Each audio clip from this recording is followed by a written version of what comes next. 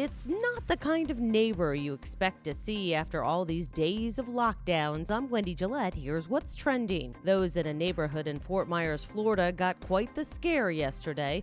Listen to Bruce Durth. And all of a sudden, look up and see this big old black bear running across the field. The bear was 18 months old, having a good old time climbing fences and roaming around yards.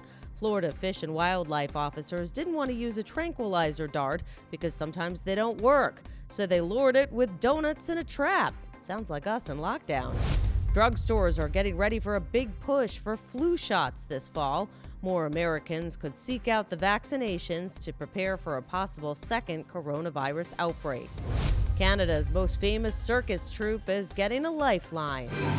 Cirque du Soleil, behind shows like Oh and Love in Las Vegas and touring productions all over the world, is getting a loan of $200 million from the Quebec government.